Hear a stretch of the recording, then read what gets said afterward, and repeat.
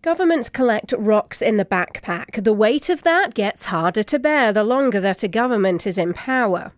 That's what Premier Long Calvert said to me once. And after 16 years, Premier Scott Moe's administration is certainly weighed down. But it might have a backpack of rocks solely based on it pushing through its parental rights policy.